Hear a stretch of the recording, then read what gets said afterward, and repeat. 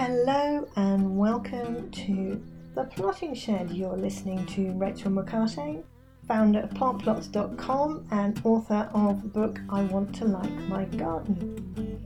Each week The Plotting Shed discusses different aspects of garden design, but we focus on things that other books don't really talk about.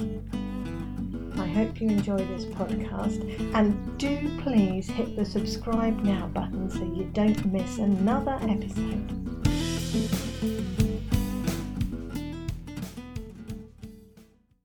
Well, good morning and a very warm welcome to The Plotting Shed once again. You are listening to Rachel McCarthy. I hope you are all well.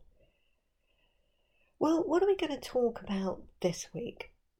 It's one of my pet projects and one of the reasons why I established and set up Plant Plots as a garden design company, because I felt that there was this gap in the marketplace and this disconnect between what gardening programs and garden designers and garden presenters and the gardening media have with the general public, in that everything we see in all the gardens that we see on the television and in magazines and in books are wonderful and beautiful, and they're lovely to look at, and they've got lots of interesting things and beautiful plants, and they're full of different areas, but they're usually very big, maintained by professionals, and cost an awful lot of money to produce and make and maintain. And I just think that there is a disconnect between, and I don't want to use the word the average garden, because gardens, that implies somehow that they're below par, and they're not, but a normal garden that a person in the United Kingdom or anywhere in the world is likely to have, who is not an expert gardener and just simply is not going to create a garden that looks anything like those in the magazines or these makeover programs produce or everything else. And so all we're ever faced with is either this zero or hero approach. If you can't get to the hero stage of your garden, there's very little help to get your little garden, your plot, your space looking better. You're kind of left to your own devices. And it's always been a beef of mine that there isn't this, let's do garden design for, that makes gardens better rather than makes gardens fabulous. They don't all have to be fabulous and difficult to maintain. We can have great gardens and wonderful garden design on a sensible budget and a sensible sized garden that people can look after themselves. So that's always been what I've tried to do at Plant Plots, and it's something I'm passionate about, because I just think so much of it is left, people are just left to their own devices somehow. If I get off my soapbox for a second, then we'll talk about what this week's Plotting Shed podcast is about. And it's about how you can make your garden feel bigger than it actually is. Gardens over the last 50 years have got smaller and smaller and smaller. In 1983, the garden was 168 metres squared, but it's dropped on average, certainly since the 2000s. And with modern house building, now the average garden is really only about 50 foot long. Or in some cases, it's marginally bigger than a decent sized sitting room. And so everybody, when they step outside, you're immediately confronted with an open space that is very, very clearly defined by the fencing. Here is your area. This is all you've got. It takes 10 paces to walk from one end to the other end. You're surrounded by buildings, you're overlooked by other people's properties, and this is very a common scenario for an awful lot of homeowners. The garden just isn't very big, and the bit that really annoys me, again, I'm going to get back on my soapbox, sorry, is when you hear a lot of designers talk about, having garden rooms, your garden is an outside room and we can fill this room with lots of different things and we can make, partition the garden off in order that you can get a lovely journey from one room of the garden to another room. Well, that's all very well, but if you've only got 10 paces from the back door to the back fence, sticking a divider and a partition up is really not something that you should be doing, because it just actually digs into the space that you've got.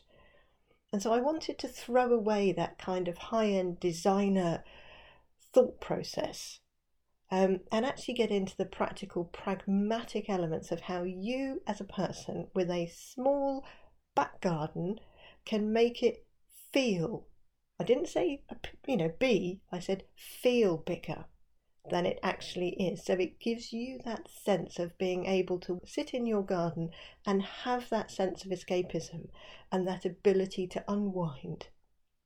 So what are we going to do and how do we do it? Now, I have put a post on my website. So if you go onto the blog on the website plantplots.com, it is surprisingly entitled How to Make a Garden Feel Bigger. If you have a look at that, because there's a picture on there of a garden that I've had a look at, and I'll show you the thought process that you go through to transform it from what it is to something better. I'll try and explain it as much as possible, but you can, if you go on the website, you'll see it much more easily. There are 4 methods, thought processes rather, that you need to consider in terms of making your garden feel bigger. And the 4 processes are this. Firstly, you have to avoid creating dead space. Then we have to find a way of disguising the boundaries. We need to captivate our attention. One part of the garden needs to focus your attention, because if your attention is focused on there, it will be less focused on the overall size or lack of size of the garden. And lastly, you can be bold with the planting. You can be bold with what you put in. Small spaces don't need small things in them, but it's how you use them. What are the problems that small garden design throws up? Well, obviously the lack of space is an issue, but the biggest problem is that although in the UK the average size of the garden has been shrinking over the last 30, 40, 50 years, humans haven't. In fact, we've probably gone the other way, really, but that's a whole another ballgame and another topic. Anyway, and if you want to sit down outside, the space that your table and chairs or your bistro set or your little corner sofa takes up outside is still going to be the same. It's just because the garden has got smaller, the space that it takes up a greater proportion of the garden. And you really need to think about how you're going to use the actual outdoor space in order to fit everything together so you don't create dead space. So what is dead space? What do I mean by dead space? Well, dead space is the area around, above, or under an object that can't be used for anything else. So if you think of your garden not just as the ground and some fences, it's a 3D area. It's a box of space that you walk into. It gets up to about, say, 8 feet tall, and it fills the entire dimensions of your garden. So examples of dead space would be the space underneath your table or underneath a chair. You can't use it for anything else. If you put hanging baskets on the fence, there is an area around the hanging basket that you can't use for anything else. There's also the area beneath the hanging basket. It's difficult to put anything else under as well, simply because when you water, the water falls down on it. So again, that forms a column of dead space. If you have borders in a small garden and you only plant low growing plants in the borders, then the 3D space above that, to the height of 8 feet, what else are you going to put there? You can't put anything else there if you filled the ground space. So that becomes dead space. So the way to or maximise the space in the garden is to minimise the dead space that you create. So you have to start thinking about how and where you place things. And the best way to do this is to think of it as every object that you have in the garden forms a cube of space that it occupies. So you'll see on the post page, I've drawn a bistro table and chairs, and I've shown you as a red box how much space that particular item, object uses. So if you draw those as boxes, you can then kind of sit them together in the garden as almost a sort of a 3D Tetris. And if you can get all those boxes to join each other without any gaps or awkward angles, then you're minimising the dead space, which means that each area is used as efficiently as possible. Now, on the blog site, you'll see I've used an example of a very small courtyard garden. It's in an urban environment, it's an unusual, it narrows at the end rather, it's not terribly big, it's got a awful looking patio, it's surrounded by lovely brown fences, it's overlooked at the end of the garden, and it's got windows sitting above the fence line down one side of it on the left hand side. It's a very typical outdoor space for an urban city garden, and it's not very big. So what would we do in order to try and improve the use of this particular space? Now, obviously I've said to you about the dead space. Now, in this particular picture, the two main areas of dead space, one, they've created a little bit brick-built barbecue, which they've set at a jaunty angle, and they've got some pots with some flowers on the left-hand side. Now, because those plants are only about 2 feet high, all of the space above the top of the plants to above the height of the fence is dead space. And again, the area around the barbecue, you have to keep that clear of anything, because obviously you're barbecuing and there's flames and you don't want to set fire to anything. So that again is all dead space.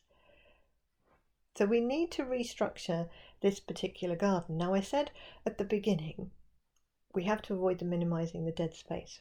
But secondly, what we have to do is try and disguise the boundaries. You'll see from the picture that if you sat there in your sitting room with the patio doors open, everything in the garden is dominated by two things: the patio and the fences. Now, in this particular instance, because your garden is backing onto different gardens, different people own the fences. So you've got the outside look of one fence and the back look of another fence, and they're all different. And this creates a muddled picture, I suppose, for want of a better word. So the biggest, most visually dominant element of your garden is actually messy and untidy, and it doesn't seem to join itself together, and it all looks a bit disjointed. And that vision of seeing every single part of your boundary only emphasises the small size of the garden. The first thing is to try and harmonise the fencing. And although it sounds a bit counterproductive, one of the best ways to make a fence begin to appear less dominant is you actually paint it a darker colour. Now, in the drawing that I've done, I've gone for painting it a darker grey, not a jet black, a sort of a dark slate grey colour, to try and harmonise the colour of the fencing. But it still doesn't do enough. It does make the fence look more of an attractive feature, because let's face it, we can't hide all of it, so let's make it look better. So the next thing we've done is we want to try and control the view that the fences give us.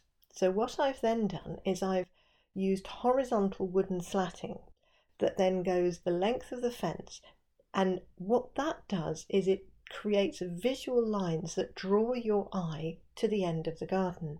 Now, in the original picture, the end of the garden did already have a small border set in it with a couple of little cordyline plants in there.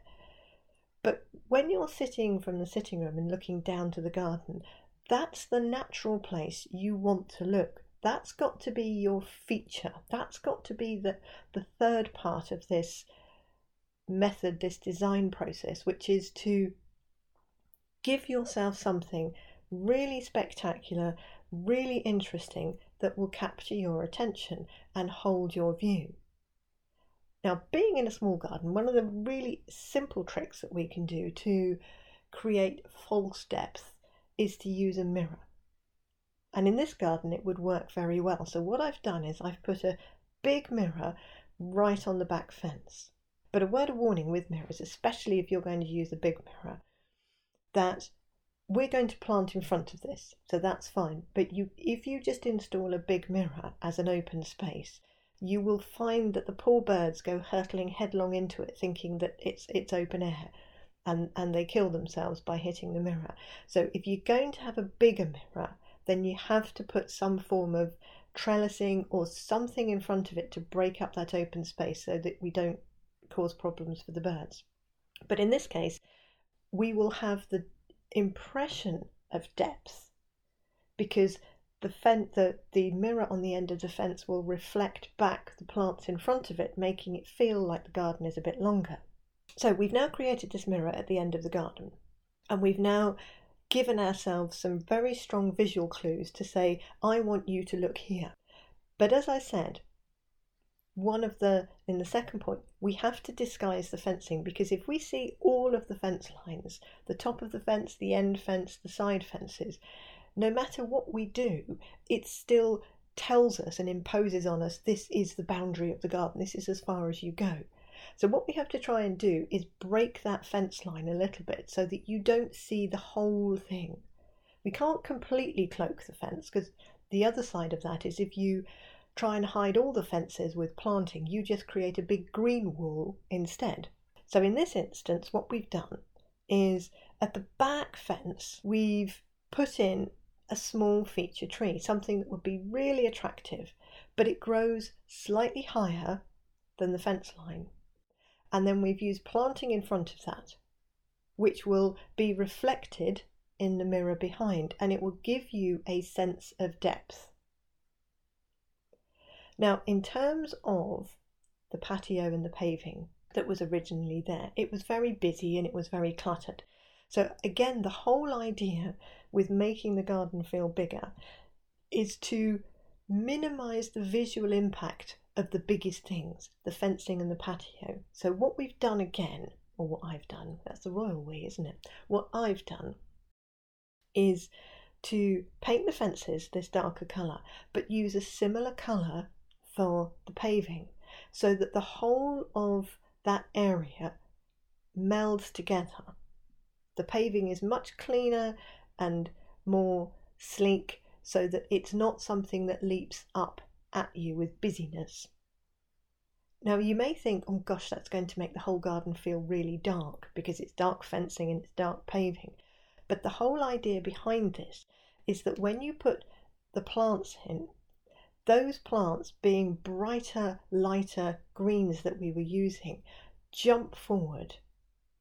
They become far more noticeable. The fence and the patio colour emphasises the green, and that contrast makes you notice the green. And what we're trying to do is create visual areas that capture your attention. The second part about using the planting is that we've gone for a very muted colour palette. If you go back to the original picture of the little courtyard garden, you see they'd got some colourful pots. Now, bright colours in a small garden, yes, they're very nice, but they also jump forward and they're very noticeable. And what we wanted to do was create a garden with the feeling of space and depth and calm. So you don't need to be surrounded by vibrant, bright colours. So again, with the planting, it comes to the last element as well, and you can see what I've done is that because we've created a slightly bigger planting pocket on the left-hand side, we can go for bigger plants. They have more visual, look at me impressiveness. There's some taller plants that will sway in the breeze. There's a grass there called Pennisetum, which will have these white flower heads that will constantly move, even in the smallest of breeze. And the whole idea is that you notice that. You notice the movement. You look at the leaf shape. You look at the different textures of the leaves or the colours that the leaves are. The fencing and the patio just become the walls and the carpet that you don't really want to notice, you just use them. So the whole thing and the whole visual element of the garden then feels a more coordinated space. It feels bigger because you're not being reminded how small it is. Then if you want to then have this, we go back to the original, sort of when I was talking about garden rooms right at the start of this podcast, you can integrate the outside with the inside. Now, again, you can see it's a very small garden and it's got these double patio doors that open out onto the garden. So it's most likely from the sitting room going out into the garden. So the way that you join the two spaces together is you can use a coordinating colour. If, for example, in your sitting room, your colour palette is you've got some orange cushions, maybe you've got an orange lampshade or whatever it is, you can introduce that colour outside. Maybe you have a pot, a couple of pots or some garden ornaments that have the same colour as something in your sitting room, so that when you're in the sitting room looking out, you get this flow, that there is something that connects the outside to the inside. And again, because you're repeating an accent colour from one room out into the garden, you will look out into the garden. It will make it feel like you're looking further into the distance, and it will make the garden feel bigger than it actually is. So there you go. I hope you find that useful. You know, we can't make the gardens physically bigger, but what we're trying to do is not make the gardens so small, if that makes sense. And there are lots of methods that you can use that will help you maximize and make the best of the space that you have outside. Thank you for listening. Hopefully you'll join me next week. We're looking again at small gardens and small garden design and how you can maximize the space, make a small garden as useful and as beautiful and as usable as possible. Well, thank you for listening. You have been listening to Rachel McCartane of The Plotting Shed. If you've got any questions about this podcast, please email me, rachel@plantplots.com, or you visit the website with loads of different information on garden design and gardening advice, along with planting plans that you can download. You can look at the designs that we've created. So do take a look, and please do hit the subscribe now button so you don't miss another episode. You can also donate if you go onto the website plantplots.com. There's a little button there saying you can buy me a coffee. So all donations will be hugely appreciated. Thank you very much. Enjoy your week, enjoy your garden, take care and stay well.